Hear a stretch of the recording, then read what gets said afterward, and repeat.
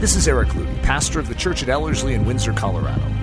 The ministry of Ellerslie endeavors to once again see triumphant Christianity stride upon the stage of time, and to see the Church of Jesus Christ built strong to stand immovable in these times of sinking sand. We hope this podcast is an encouragement to your soul. If you would like to stream live or visit us in person, or even support us financially, please go to Ellerslie.com to learn more.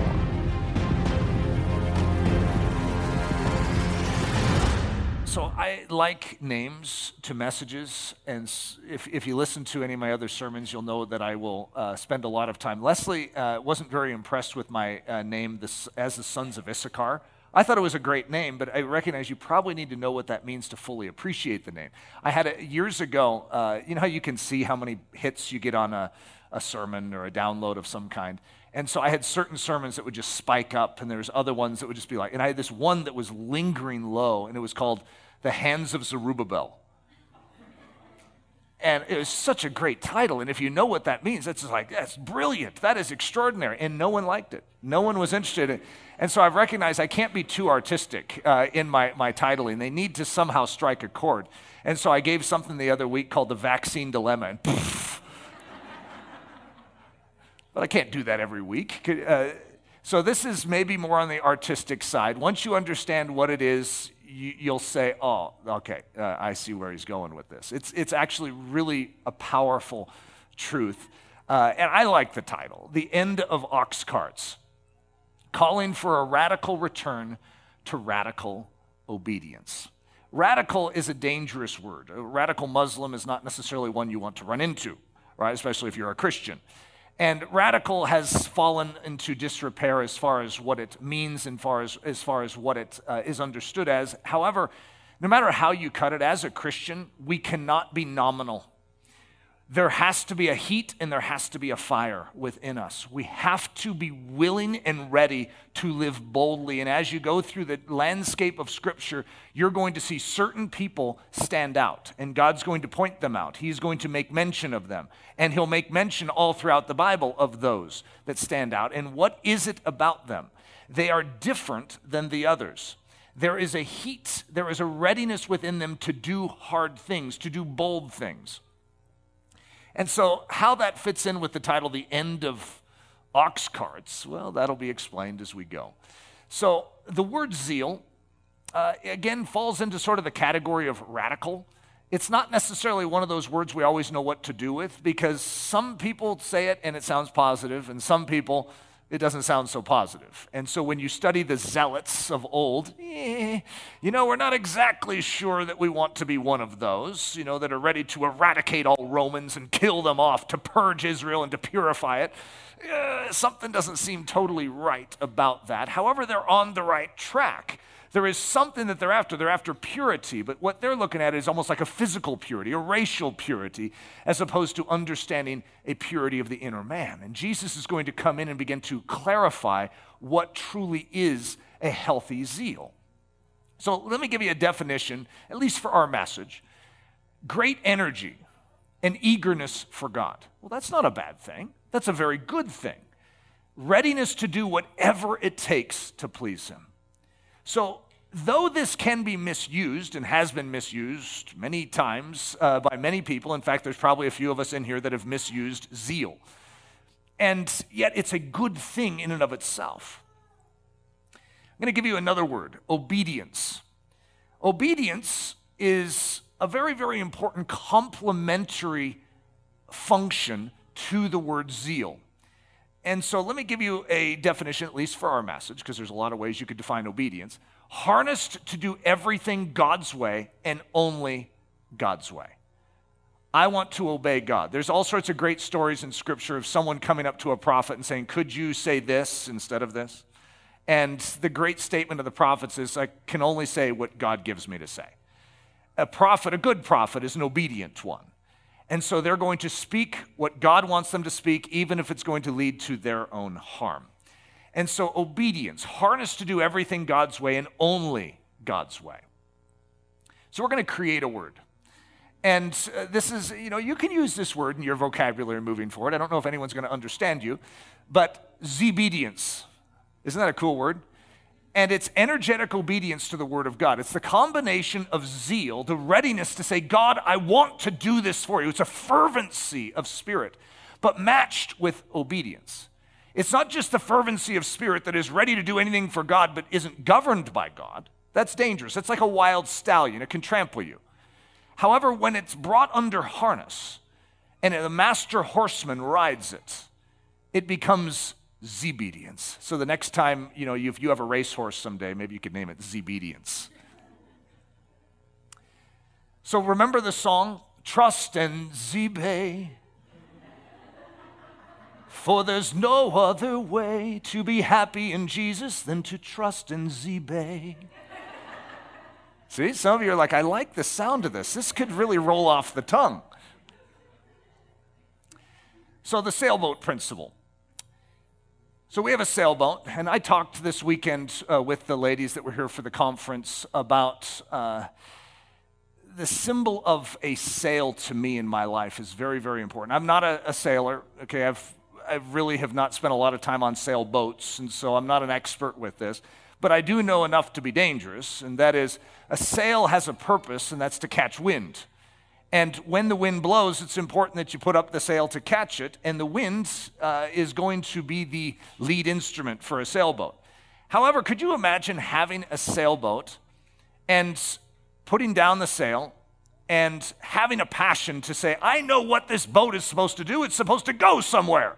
And so you go out there and you paddle. You give your best with your arms, and you're paddling and paddling and paddling. And this is what a lot of us do in our life, is we mean well for God, and we have a vision for our boat to go somewhere and to do something mighty for God. But instead of heeding God's way of doing it, putting up our sail and saying, God, where do you want me to go? Here, God, I can't do this without you. I'm stuck in the water without you. There's a purpose for my boat, and it's to catch wind. Instead, we, with our zeal, begin to claw at the water and try and move ourselves in a direction that we deem best. And so I'm going to create that separation of two different ways that you can go about doing this thing called radical Christianity. Some of us in here are ready. We've been ready. This last year has disturbed us, and it sort of awakened us from a certain funk where we were soft and maybe even too comfortable in our Christianity. And something about this last year has disturbed us. And maybe you've even been disturbed with yourself, of even how you spent this last year. Okay, I don't know what exactly is going on in you, but I know that something is stirring and rumbling within the Church of Jesus Christ. And if I could say it very simply, it's like, I don't want to stay where I'm at. There is something more for my life, and dear Lord Jesus, I must have it. Don't let me stay here. Lord, I don't want to just be a part of this world, this morass that is sliding away from you in an ever-increasing fashion. I want to stand apart from it, even if it means I have to take risk, even if it means my life is endangered. Lord, I don't want to go that way. So when you get to that point, it's a very, very precious point. It's a stirring of the Holy Spirit right there. But what you do with it is very, very important, and that's why I'm bringing this up. It's the end of ox carts, even though you don't know what that means yet. The ox cart is the classic example of doing something for God, but doing it your way and getting into trouble. So the dangers of zeal. So we're going to go to the story of David. And so as I say ox cart, that might trigger something for you because it's in the story of David. It's a good story. And I'm going to use the term consulting with the captains because that's what David is going to do. David is taken over corporate Israel now. He was just the king of Judah, and now he's the king of Israel. I mean, it's a big moment in history. And he is going to begin to do certain things. He's eager. He's zealous for God. And there's certain things he's going to do, and they're good things. There's other things he's going to do, and they're right, but they're not totally right. He's a little off in how he's doing it. One of the reasons is he's consulting with the wrong group. He's consulting with his captains, asking the culture how you should wholeheartedly follow God. So if you went out and just sort of queried people, it's like, okay, I want to wholeheartedly follow God. How would that look today? You would get an entire map of political correctness of how you could build a megachurch right now. And this is how you would do it. mega churches are very hard to build right now. Maybe I shouldn't even say a mega church, a popular church. Maybe I should say it that way. It's hard to, when you're 6 feet apart from everyone, it's very difficult to build a mega church. However, you would be told this is your stance on this point. This is what you present on this point. You would be a welcoming church. You do not hold to these standards. You can't enforce this. You would be welcoming, allow all these different things to come into your church because that's what people want. In other words, if you build and craft what you're doing based on, you have a genuine desire to build the church. However, if you're building it out of man's wisdom, out of man's insight, you're actually going to harm people instead of help people. And so much of the church today is wired after that exact thing. That is actually this mega church movement was based on that. It's going to the people and saying, what do you want? And then building a church accordingly. And when you build a church that way, you actually are not doing God's work, even though you call it the church and you use the name Jesus in it. You are doing your work. Unless the Lord builds the house, we labor in vain. So we're going to see an illustration of this in 1 Chronicles 13, 1 through 4, and then 7 through 14. Then David consulted with the captains of thousands and hundreds and with every leader. And David said to all the assembly of Israel, let us bring the ark of our God back to us, for we have not inquired at it since the days of Saul. Then all the assembly said that they would do so, for the thing was right in the eyes of all the people. Now, this is a really challenging thing because if you read this story and you're just sort of glancing through it, it's like, praise God, they're going to bring the ark back. Everything about the story is right. What they're doing is right. It's that they're not doing the right thing the right way. So they carried the ark of God on a new cart from the house of Abinadab, and Uzzah and Ahio drove the cart. Then David and all Israel played music before God with all their might, with singing on harps, on stringed instruments, on tambourines, on cymbals, and with trumpets. And when they came to Chidon's threshing floor, Uzzah put out his hand to hold the ark, for the oxen stumbled. Then the anger of the Lord was aroused against Uzzah, and he struck him because he put his hand to the ark, and he died there before God. And David became angry because the Lord's outbreak against Uzzah. Therefore that place is called Perez Uzzah to this day. This is a strange story for us to read and to discuss. It's like, what is that? Well, it's going to have an interpretation as we continue in the flow of history, and we're going to understand what took place here. But it's interesting because David is going to consult the captains. He is going to do that which is good in the eyes of the people. Isn't that just a fascinating description for it? The Bible seems to go out of its way to describe it that way. And it's very different than most of the rest of David's reign, where he is going to inquire of the Lord. Instead, in this story, it actually goes out of its way to say he inquired of the captains. Isn't that just a strange thing? And you're going to see an odd impact. They're doing the right thing, but it's almost like paddling the boat, clawing at the water when you have a sail. It's like, there's a better way to do this, David. Did you not know? So David was afraid of God that day, saying, how can I bring the ark of God to me? So David would not move the ark with him into the city of David, but took it aside into the house of Obed-Edom the Gittite. The ark of God remained with the family of Obed-Edom in his house 3 months, and the Lord blessed the house of Obed-Edom and all that he had. It's like, boy, Obed-Edom sure did make out like a bandit in this story. You know what Uzzah means? So Uzzah, the one who put his hand on the side of the ark, it means strength. So what has happened? I don't know if you've ever seen this in your own life, but when you manufacture the calling of God for your life, it's like, God, I'm going to serve you. And you step out and do something for God, and you mean it. You're zealous and you want to serve him, but it's your own work. It's interesting, but you lose something. You lose strength. You oftentimes burn out. Okay, that's a great way of describing what happens to you, because in your own strength, you cannot fulfill this grand calling. And you find a great weakness enters into your life. Oh, there it is in 1 Chronicles. It's actually a picture of it. So in the Old Testament, we're going to see multiple pictures of this. Ishmael and Isaac is a classic illustration. Abraham desires descendants, someone to inherit as opposed to just one of his servants in his house. And do you think he's being misled by the fact that he's expecting to have someone of his own body? No, he was promised by God to have it. This is a good thing. This is the right thing. However, he's going to do it in the wrong way. And he is going to take something into his own hands. It's like paddling in the sailboat instead of letting God do it. This is supposed to be my wind, Abraham. It's not supposed to be your paddling. And he is going to create what the Bible calls a wild donkey of a man. Isn't that a great description? And his name is Ishmael. And Ishmael is going to be sort of a thorn in his side and the people of Israel's side. The Isaac way is the other way. It is a different way, but it's a supernatural way. It's the way of promise. It's the way of God power. Only God could do that. And as a result, there's a distinction between them. And many of us are in an Abraham position right now. We're in a David position where we are ready to do something for God. And yet, how we do that is very, very important. So the wonders of Zebedience. You guys starting to like this word? It's growing on you. The more I stick it on the screen, the more it'll feel like a normal word. So the first one is consulting with the captains. This is consulting with the Lord. Asking the word of God how you should wholeheartedly follow God.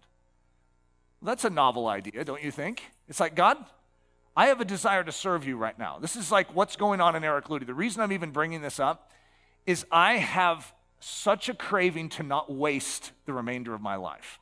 I know you could look at me and go, well, you think you're wasting your life? No. I actually think up to this point, I've lived to the degree I know to live for Jesus. But I don't want to justify a softness moving forward because of how I've lived the previous years. God, I want to stay sharp. Put me in the pencil sharpener again. I don't want to grow dull. I have one shot at this thing and I only have limited years left. I want to live it maxed out. God, please, I don't want to do this my way though. Because if you get inside the mind of Eric, and I've never been in someone else's mind, so I don't know what it's like in there, right? But I know what it's like in here. And I've recognized, I remember a girl in high school, she looked at me, she goes, you're always thinking.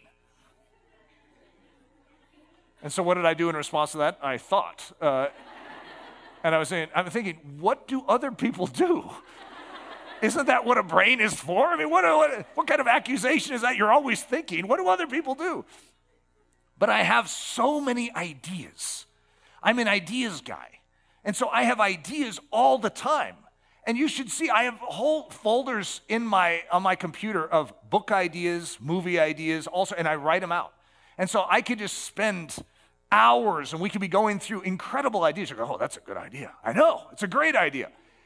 And for me, I have to take these ideas and constantly set them in God's hands. Because I could easily begin to paddle and say, God, I could do that for you. Instead of, God, I have one life here. I'm a sailboat. You fill me with your wind and you take me precisely where you want me to go. Because he can't take me in 30 directions. He's going to take me in one direction. And I want to go in that direction fully.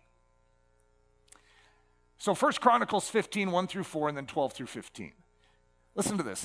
Now, the context of this is the Philistines have just seen Saul go down. See, that was a battle with the Philistines. Saul is going to fall upon his sword. And so now they hear that they have crowned David king. They're not happy with that at all. So they want to kill David right in the very beginning of his reign. So they come to fight David. David is going to do something. You recognize this whole Uzzah thing didn't go over so well, right? So he is being corrected. Even though the scriptures don't go through the correction process in his soul, you're going to see it in his behavior. And it's going to say, David inquired of God. And God is going to say, go out against the Philistines, and you're going to win. And then just a few scriptures later, again, the Philistines are going to attack, and it says, David inquired again of God. And so in this process, this is the very context for what I'm about to read. David prepared a place for the ark of God and pitched a tent for it. Well, that's different than the first go-around. You see, something is different. David doesn't know what to do. He knows he wants the ark, but he doesn't know how to get it there. And Obed-Edom sure does seem to be doing well. It'd be nice if the whole nation could be doing well because we have the ark where it's supposed to be again. So he recognizes that God has already prescribed how he is supposed to carry the ark. It's like, I don't know why David didn't think of that before. So David prepared a place for the ark of God and pitched a tent for it. Then David said, no one may carry the ark of God but the Levites, for the Lord has chosen them to carry the ark of God and to minister before him forever. And David gathered all Israel together at Jerusalem to bring up the ark of the Lord to its place, which he had prepared for it. Then David assembled the children of Aaron and the Levites. He said to them, "You are the heads of the fathers' houses of the Levites. Sanctify yourselves, you and your brethren, that you may bring up the ark of the Lord God of Israel to the place I have prepared for it. For because you did not do it the first time, the Lord our God broke out against us because we did not consult him about the proper order." You see it right there? You see, David recognizes he did something wrong. He had the right idea. I mean, none of us are going to criticize David for wanting the ark in Jerusalem. I mean, come on. This is just the right thing. That's what God wants too. No, none of us can criticize Abraham for wanting a descendant because God had promised him his descendants will be as the sands of the seashore and the stars in the heaven. You can't criticize him for the desire, and it was right what they were desiring to do. However, they took it into their own hands to do it their way instead of God's way. So the priests and the Levites sanctified themselves to bring up the ark of the Lord God of Israel, and the children of the Levites bore the ark of God on their shoulders by its poles, as Moses had commanded according to the word of the Lord. You do not carry it on an ox cart. You carry it on the shoulders of the Levites. Isn't that an interesting statement? There's two symbols of strength in the first story. Oxen are a symbol of strength in the Jewish culture, and in the name Uzzah. It's like man's strength, the natural strength. This is just a good idea. Let's put it on an ox cart. That'll be a stable place. Who's ever going to think the shoulders of Levites? Doesn't that sound like the gospel of Jesus? We're going to carry the glory of God in this world. Well, let's find some oxen. No, I want the priests of God in the church to carry it on their shoulders. Isn't that amazing? It's like there is a proper way for this to be done. We need to come into alignment with it. The zeal minus Christ. Listen to this scripture in Romans 10, 1 through 4. Brethren, my heart's desire and prayer to God for Israel is that they may be saved. For I bear them witness that they have a zeal for God, but not according to knowledge. For they, being ignorant of God's righteousness and seeking to establish their own righteousness, have not submitted to the righteousness of God. For Christ is the end of the law for righteousness to everyone who believes. The Jews have a boat, and they have zeal. And they are doing their best to get in the direction of righteousness, but it's their own attempts at it. And they're missing the fact that God is the one that carries this boat. God is actually the righteousness. And so as a result, they have zeal, but they're lacking knowledge. And I think that's a description of many of us at times, where we have the right desire and the right design. What we need to freshly do is yield to God and consult the Lord. We need to come to the Word of God and say, God, but how do you desire me to live? The ox cart kings, zealous to do right, but lacking the knowledge of how. So if you look at the lineage of the kings of Judah, you're going to have David, who's going to be sort of their father of the lineage, and then Solomon is going to start out strong and then, veer off near the end, and he's going to do evil in the sight of the Lord. That's quite a statement when the man who is actually maybe more of a picture of Christ in the Old Testament than almost anyone else is actually going to, in the end, it's going to be declared of him that he did evil in the sight of the Lord. I mean, that's a hard one and a hollow one for me. It's because I really like Solomon. But that's a statement of fact. And the kingdom is going to be split. And you're going to have a northern kingdom of 10 kingdoms of Israel. And you're going to have 2 kingdoms, which is basically Judah, and then Benjamin gets sort of mixed in with them. And that's called the kingdom of Judah, which is where we get the word Jews from. And so this is the lineage through which Christ is going to come. And those kings, Rehoboam is going to be the son of Solomon. And that lineage is going to have flickers of grandness, where this king is going to do as David did, and it's going to be, it's like a return, a revival. And yet every single one of them, it's going to say they did that which was right in the sight of the Lord. Not every one of them. There's some evil ones mixed in too. But they're going to say when they do it right, they did that which was right in the eyes of the Lord, but. And there's going to be like this caveat that is put in. Let me just go through. I'm going to call those the ox cart kings. They're zealous to do right, but lacking the knowledge of how. Joash did what was right in the sight of the Lord all the days in which Jehoiada, the priest, instructed him. but the high places were not taken away. The people still sacrificed and burned incense on the high places. What? Come on, Joash, why don't you get rid of the high places? What are you thinking? But he does right in the eyes of the Lord, but, let me give you another one. This is the son of Joash. And he, Amaziah, did what was right in the sight of the Lord, yet not like his father David. He did everything as his father Joash had done. However, the high places were not taken away, and the people still sacrificed and burned incense on the high places. Now we are the son of Amaziah, and that is, and he, Azariah, also known as Uzziah, if you remember Isaiah, after King Uzziah died, that's the same guy. And he did what was right in the sight of the Lord according to all that his father Amaziah had done, except that the high places were not removed, and the people still sacrificed and burned incense on the high places. And he, Jotham, this is the son of Uzziah, did what was right in the sight of the Lord. He did according to all that his father Uzziah had done. However, the high places were not removed. The people still sacrificed and burned incense on the high places. He built the upper gate of the house of the Lord. You seeing a trend here? I'm calling these ox cart kings. They're doing that which is right, but there is something still wrong. And it is actually creating a pending judgment upon the nation. It is actually an ever-growing weight that is coming upon this nation because they are doing something that is explicitly clarified not to do. And that is to have high places and to have false gods in your land. There it is. It's still there. Now, we keep thinking, well, maybe God doesn't care. Maybe God is just like, okay, well, they're doing that which is right in the eyes of the Lord. Come on, you have Ishmael. What's the problem here? God is looking for something. He is looking for something that would correct this. Now, this is what's going on inside of Eric here. As I'm going through this, I'm saying, God, if I was described as a king, and this is my kingdom, it's like this body, have I done that which is right in the eyes of the Lord? So here would be my instinctive answer. Yes, I've done that which is right in the eyes of the Lord. Not always. I've made a lot of mistakes in my life, but overall, a general statement, which is the way the kings were measured. It's a general statement. But God, is there a but in my story? But he didn't remove the high places. And I feel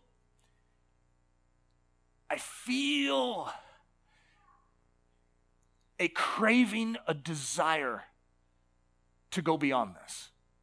Because there is something about being an American Christian which I can look good in light of what the church is doing today, but still fall short of God's pattern. Because God's pattern is pretty extreme. If you were to look at the life of Jesus and then follow the apostles into the New Testament, these guys, they turn up the volume so loud it's obnoxious almost. You can't do that. You can't live that way. So let's dim that down a little, and we'll come to sort of where we're at, our version of radical here. Our version of radical here is just being willing to stand for the truth of God's word and say, yes, it's true. Jesus is the only way. And people are like, did he just say that? Are you allowed to say that? Yes, Jesus is the only way. However, is there a higher degree that God is desiring to call me to, where I am willing to risk my life at even a greater level? And this is what this past year has done for me. It has questioned a lot of the foundation stones in Eric to say, are you one of these kings, Eric? Are you happy being one of these kings if you were, Eric? Or do you want to be something beyond that? Does God have a calling for us as a church beyond just being Jotham, who did that which was right in the eyes of the Lord? Come on, that's a great statement. But, God, do we have to have a but on there? And that's exactly what I feel right now. That's the question for me. I do not want a but. And he desired to bring the Ark of Covenant to Jerusalem. Praise God. It's so good to hear that there's kings like that. But he put it on an ox cart. The poles on shoulder kings. In other words, you have the ox cart kings, and you have these kings, two of them, that are going to do something completely different than their predecessors. And it's actually rather shocking because their predecessors in both cases were evil. And something about these men is going to be different. So they're zealous to do right and knowledgeable about how to do it. 2 Kings 18, 3-5, and he, Hezekiah, did what was right in the sight of the Lord, according to all that his father David had done. And there's no but. It's like, how refreshing is that? There's no but there. He removed the high places and broke the sacred pillars, cut down the wooden image and broke in pieces the bronze serpent that Moses had made. For until those days, the children of Israel burned incense to it and called it Nehushtan. He trusted in the Lord God of Israel, so that after him was none like him among all the kings of Judah, nor who were before him. Wow, what a statement. Now, here's the one I really want to focus on, because there's something about this pattern that has stirred me. And I've been talking about it to myself all week. I brought it up in staff meeting this week, and that's Josiah. So 2 Kings 22, 1-2. Josiah, the son of Ammon and the grandson of Manasseh. Now, I put those parentheticals in there. Manasseh is going to be the first king in the line of Judah. In fact, I could even say in the line of Judah and in Israel. The description of him is going to be more evil than any other king I think I've ever heard. And that is that he doesn't just do that which Jeroboam did. That's the famous line in the line of kings of Israel. Did what Jeroboam, son of Nebat, did. Oh, that's terrible. But in this one, he does even worse than all the pagan nations around. And so that's the grandfather of Josiah. Now, the story doesn't finish there, right? But at the same time, I want to set, the story of Manasseh is a story all of its own. But that's actually the heritage that he's coming from. It's a dark, dark evil. Ammon is going to do all the evil that his father Manasseh had done. So even though Manasseh has a different finish than you might expect, Ammon is going to continue in the evil that his father had started. And Josiah was 8 years old when he became king. In other words, we don't have a good foundation here. I don't know how you're feeling about it, but it doesn't look like it's going to go so hot. If you only have an 8-year-old and your dad and granddad have set a pattern where they have totally abolished truth, it's like the word of God is lost in Judah. And he reigned 31 years in Jerusalem. Now listen to this. And he did what was right in the sight of the Lord and walked in all the ways of his father David. He did not turn aside to the right hand or to the left. But it goes into greater detail in the story of Josiah to show you what happened. 2 Kings 22, 8, 10-11. Now it came to pass in the 18th year of King Josiah. So I'm going to presume that's the 18th year of his reign. So he's 26 years old. That the king sent Shaphan the scribe to the house of the Lord. Then Hilkiah the high priest said to Shaphan the scribe, I have found the book of the law in the house of the Lord. And Hilkiah gave the book to Shaphan, and he read it. Then Shaphan the scribe showed the king, saying, Hilkiah the priest has given me a book. I feel the movie side of this. It's like you hear the background music, and it's just like the key moment. We found a book. What book is this, guys? Do you have any idea what book this is? This is the Word of God, and it has been lost in Judah. Now, I want us, our fat and happy Christianity here in America, to feel afresh this Josiah moment where a book is presented to your soul. Did you know that there is an outline for how you do this? How you are to be a king in Judah? What this nation was built for? What its purpose is? We found a book. I think all of us need to re-find a book. And we need to have a Josiah moment. This is really powerful. Then Shaphan the scribe showed the king, saying, Hilkiah the priest has given me a book. And Shaphan read it before the king. And by the way, if any of you have just read through the law of God, it is a long book. And so I don't know, I'm glad Scripture just sort of skips through all that because we don't need to just sit there and wait for him to finish. It's done. He read it. And Shaphan read it before the king. Now it happened when the king heard the words of the book of the law that he tore his clothes. There is something very, very significant about what is going to happen inside of Josiah. He is going to humble himself before the word of God. And he is going to declare, and this is my definition of like confession of sin. The behavior, the thinking, the actions of my life are wrong. Lord, you are right. And what you say about my actions is right. And that is that they are wrong. And Josiah is going to recognize on the individual level I am wrong, he says. And on a national level, we are wrong. And he recognizes that a great wrath is upon Judah. There is a real judgment because God, the one who has spoken these words, cannot tell a lie. And when he says he's going to do something, he surely will. And therefore, there is a great pending judgment on our land. And his response is so profound to me because I know what's in that book, and yet I'm walking around doing my everyday thing.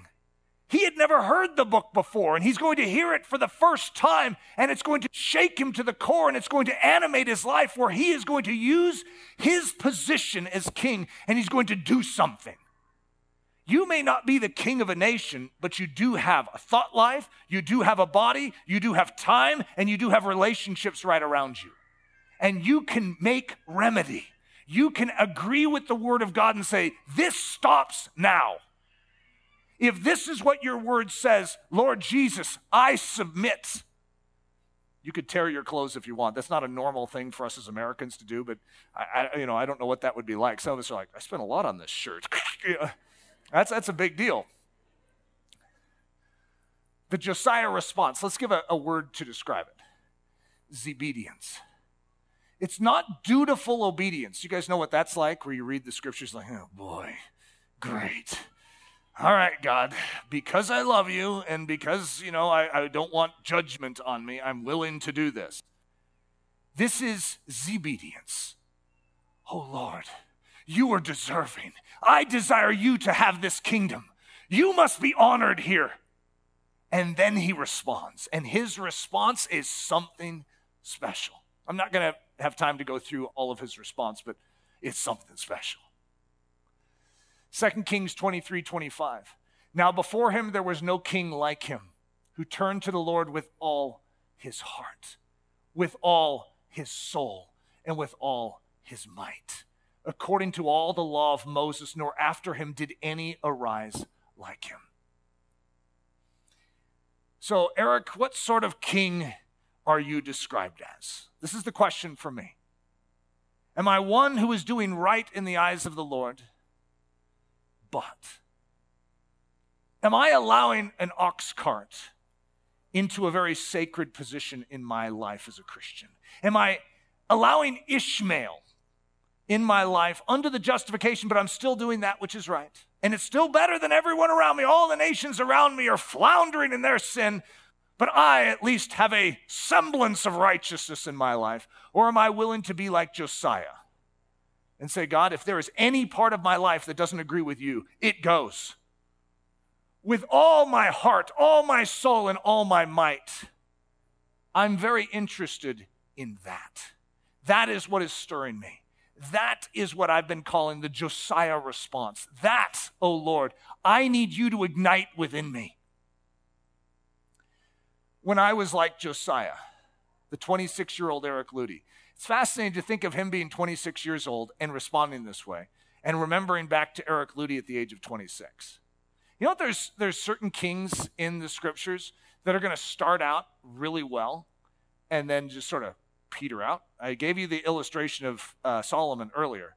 But Jehu, if you study Jehu as a king in Israel, none of the kings of Israel ever do that which is right. You ever notice that? They all end up evil.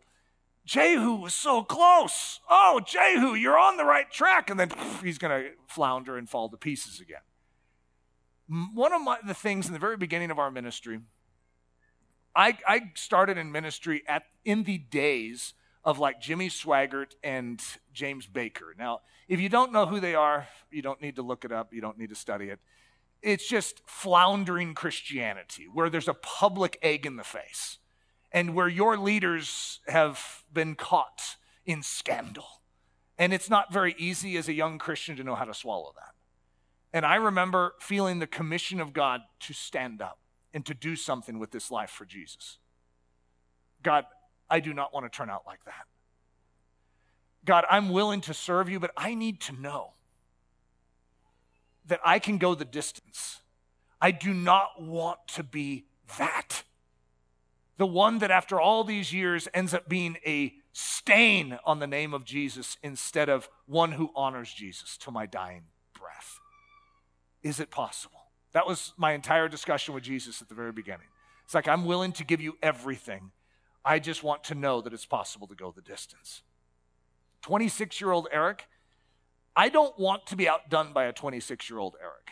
And yet I look back on Eric at that age and I recognize there are certain qualities that might make an older 50-year-old Eric squirm.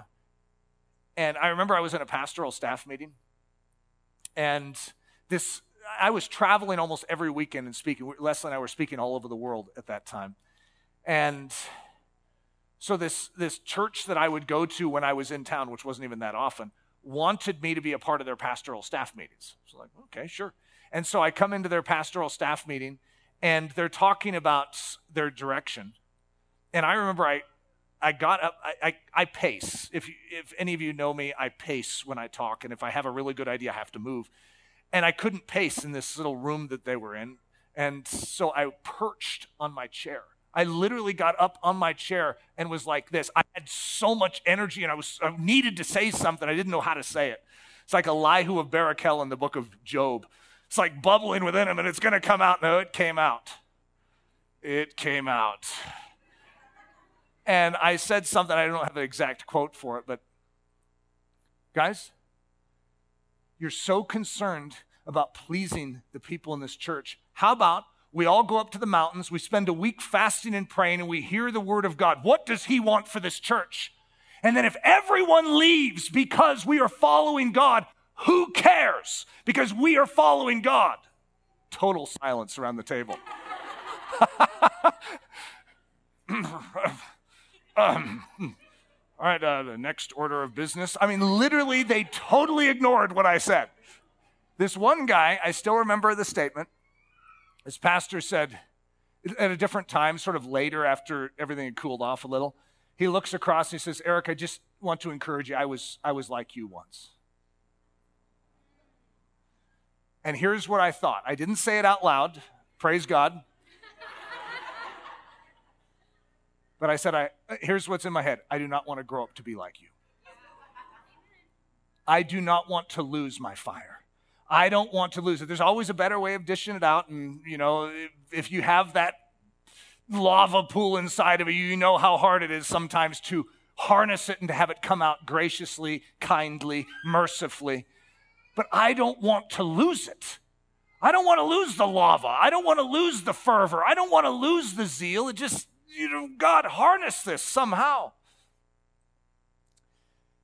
When I was like Josiah, so I remember I was at a mega church, and I was on a missionary team, and we were visiting this one church, and there was something being spoken up there on stage that I could not submit to. I don't remember what it was, but I got up, and I walked out. And the whole team's like, what's he doing? What's he doing? And I walked out, and I was not going to stand for that. And I got out to the bus, and it was locked.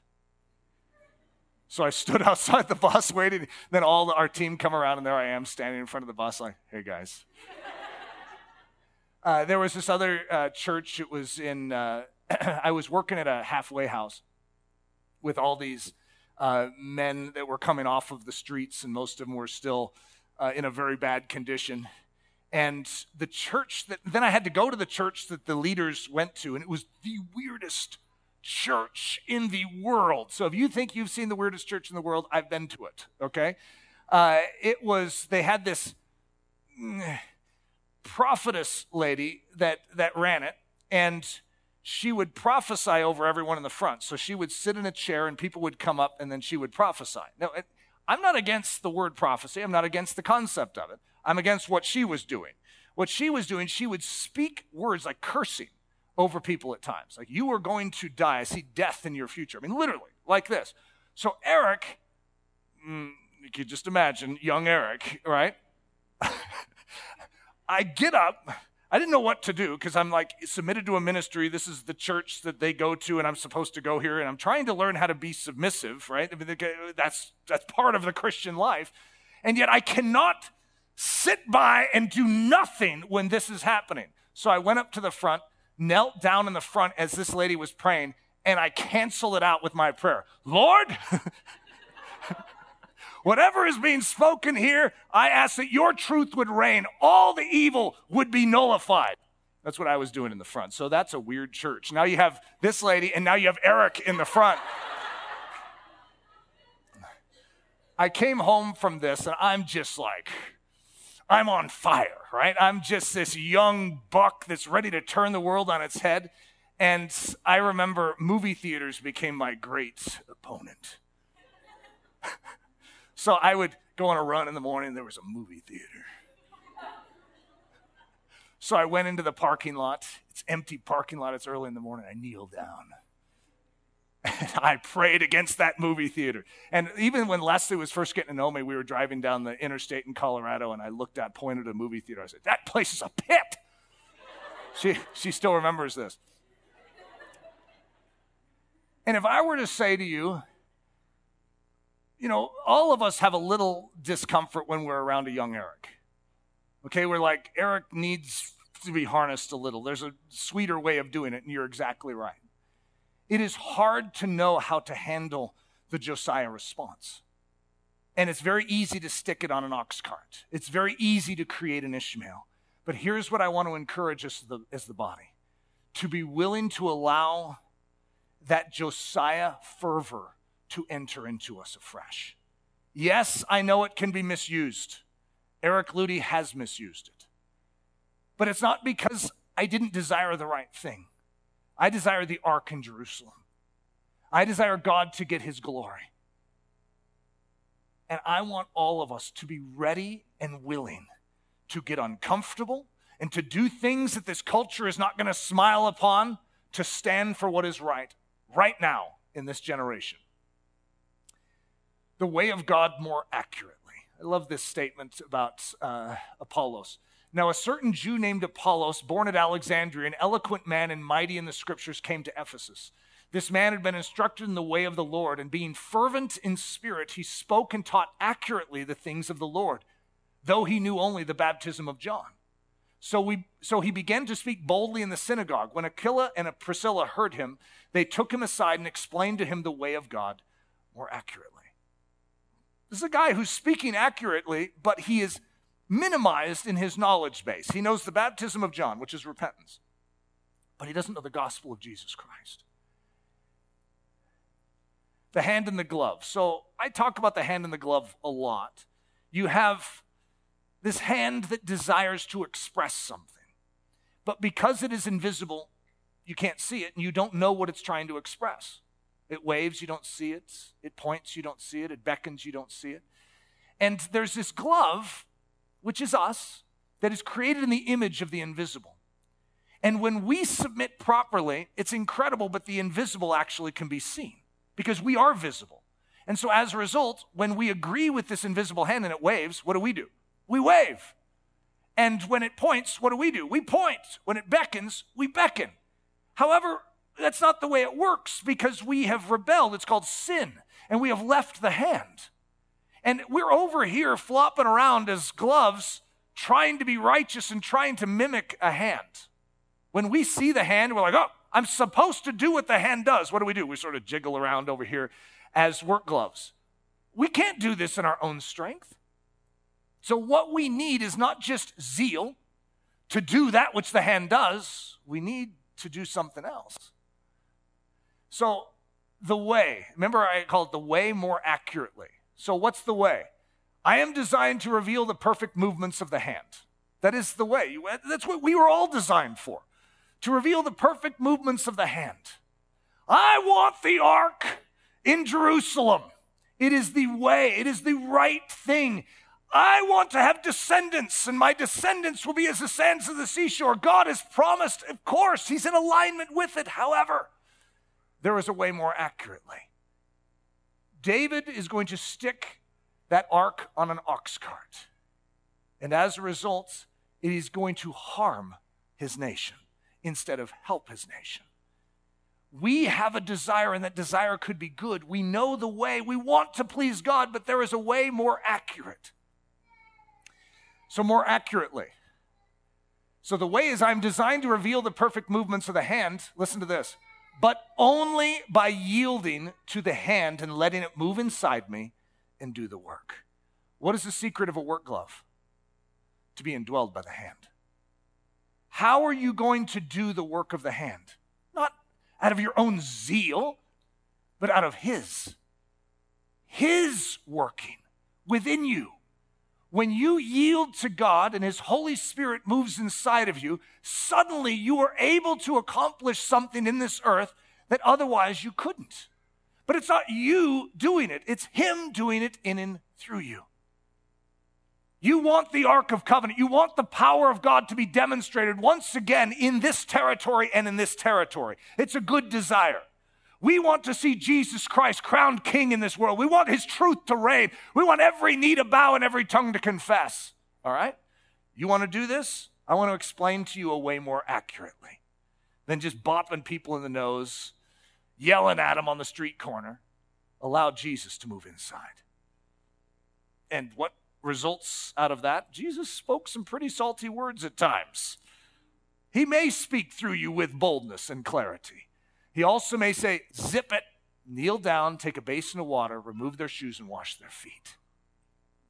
When we do it His way, the world is changed. When we do it our way, we actually lose strength. It actually harms us.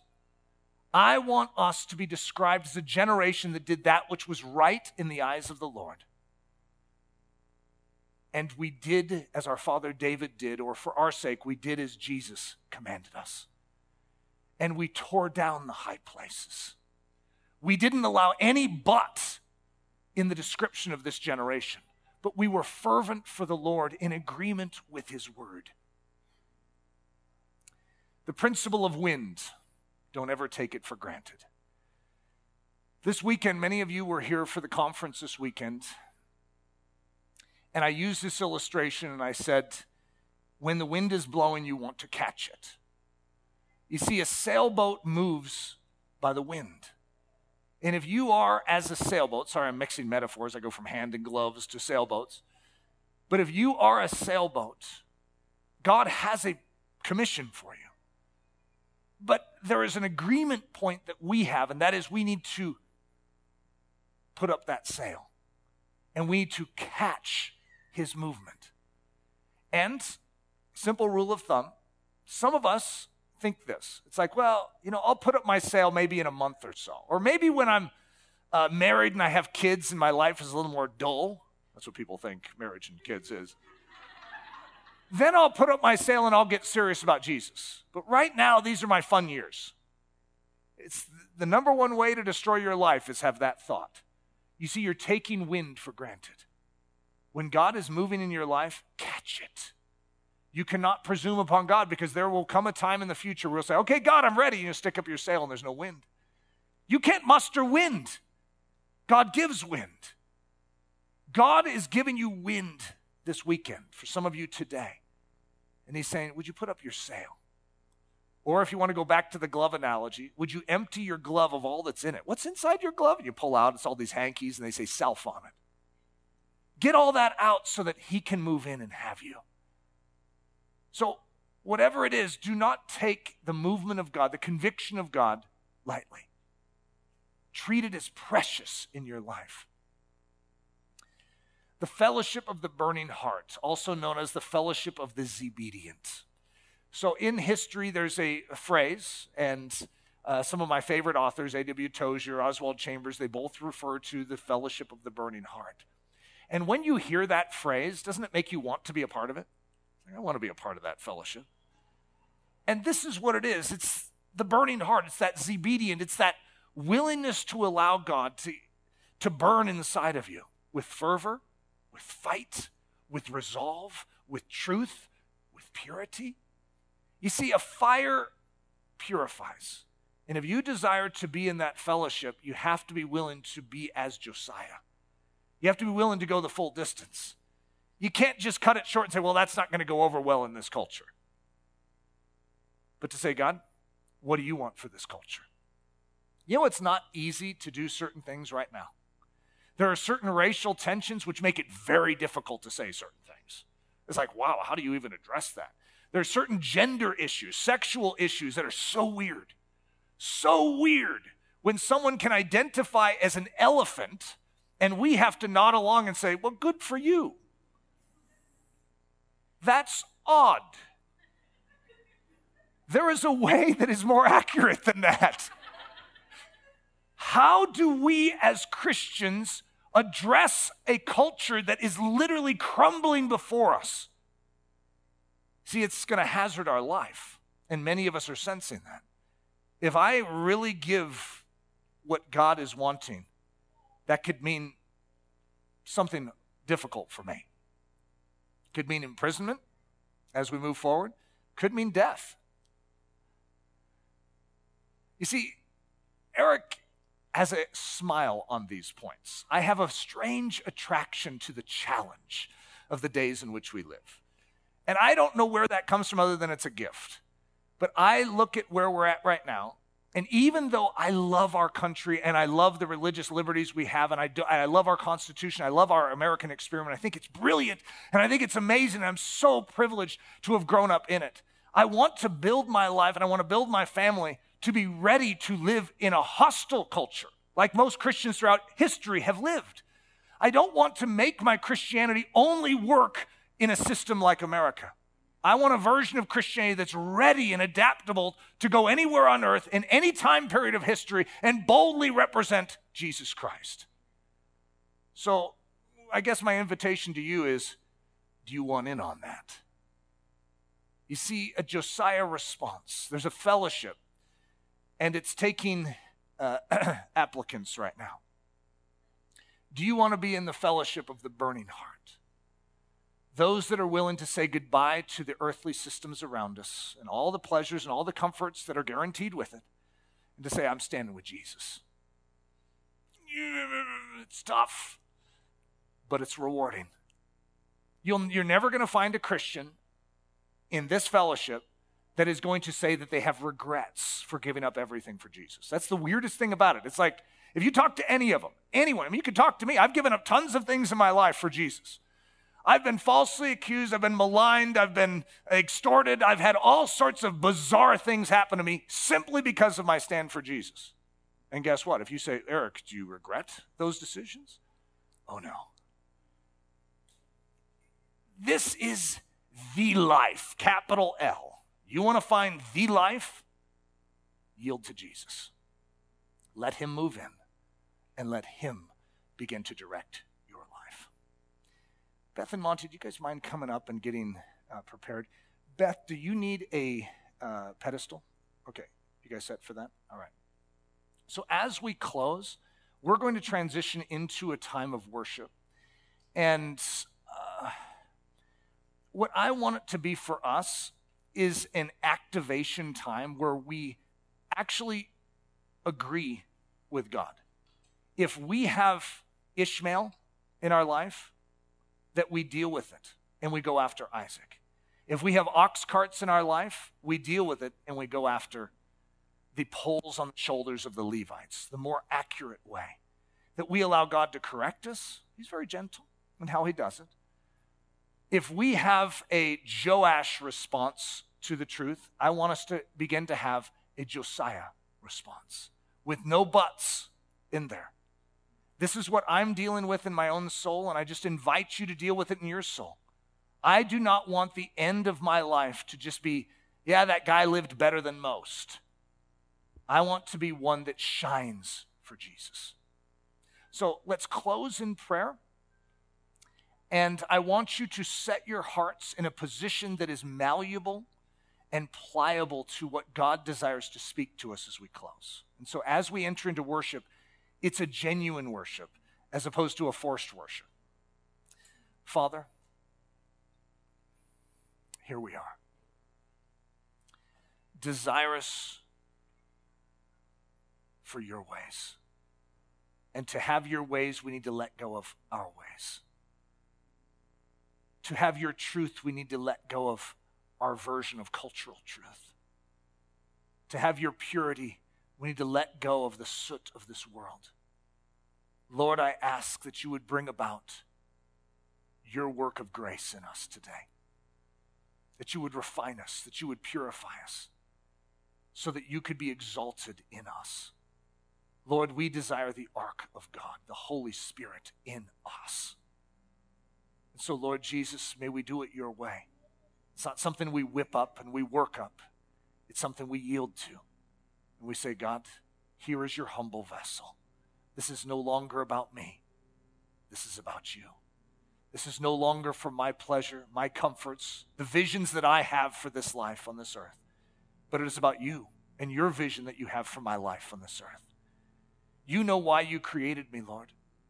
And I don't want to try and paddle my way to that end. I want to put up my sail and allow you to take me to that end. Lord, thank you for planting us in this hour, in this time of history, with these challenges around us. You have given us all that we need for life and godliness. You have given us everything we need to thrive in this time. So, Lord, with great expectation, we look to you. It's in the precious name of Jesus that we ask this. Amen. This message was brought to you by the team at Ellerslie Discipleship Training. At Ellerslie, we are laboring to rouse the Church of Jesus Christ out of its lethargy and build brave-hearted Christians for such a time as this. To take this specific message deeper through our daily Thunder discussions, visit Ellerslie.com, where you can also explore our sermon library or learn more about joining us in person at the Church at Ellerslie here in Windsor, Colorado. Thanks for listening.